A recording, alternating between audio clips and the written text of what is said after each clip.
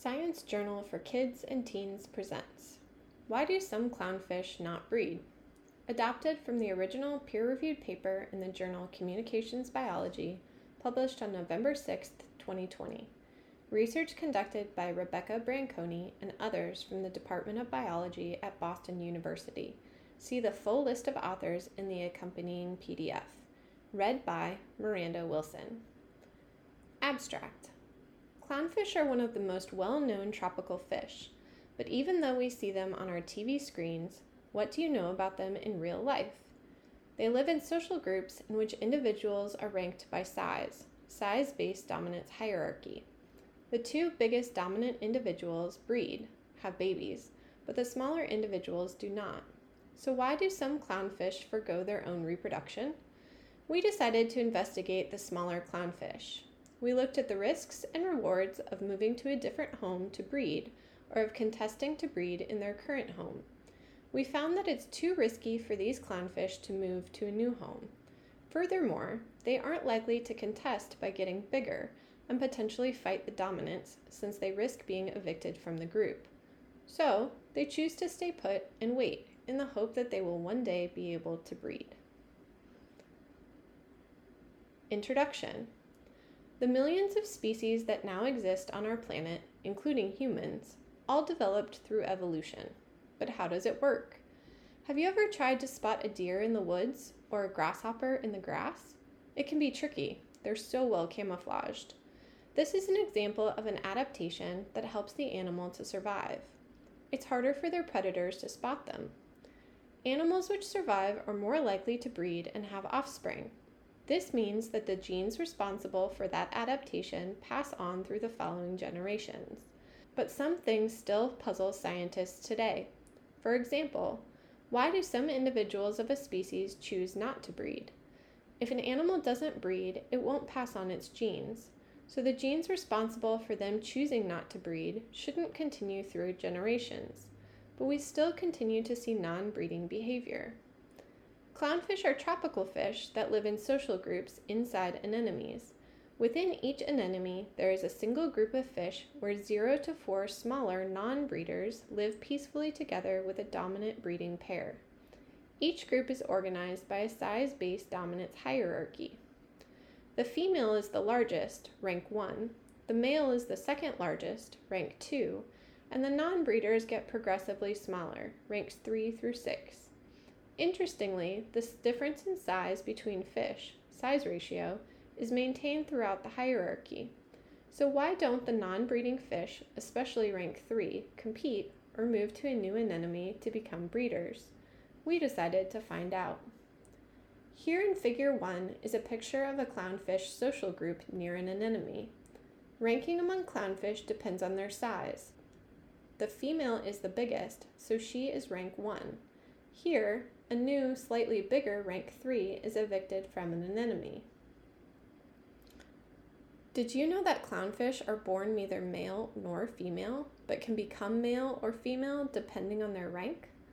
When a breeding female dies, the male becomes female to take on her rank. Methods. We went on a scuba diving expedition in the South Pacific.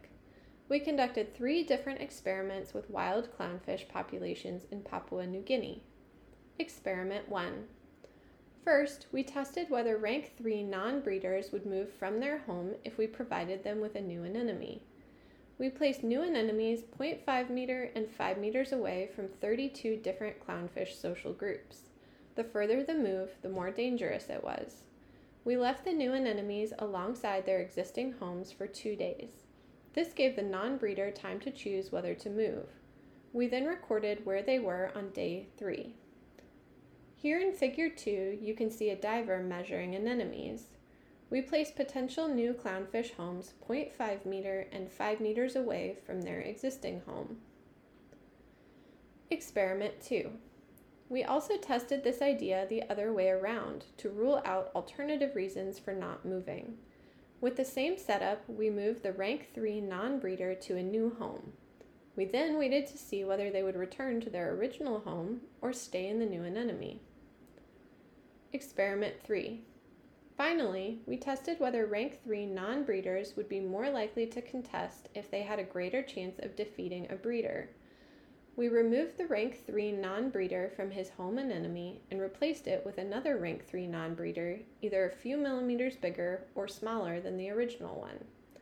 The size ratio between the individuals in the anemone had now changed.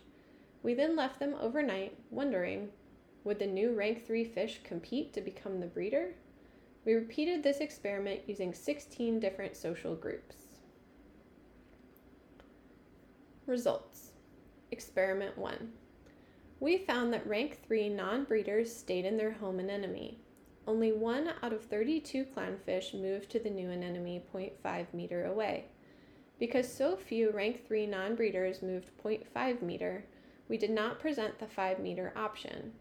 We started to question whether they could move that distance and/or if they did not move because they liked their home. Experiment 2. When we moved the rank 3 non-breeders to a different anemone, 22 out of 32 of them returned home, but only when they were 0.5 meter from their home anemone. Returning home from 5 meters away was too dangerous, so these clownfish stayed in the new anemone. What do clownfish decide to do depending on the distance?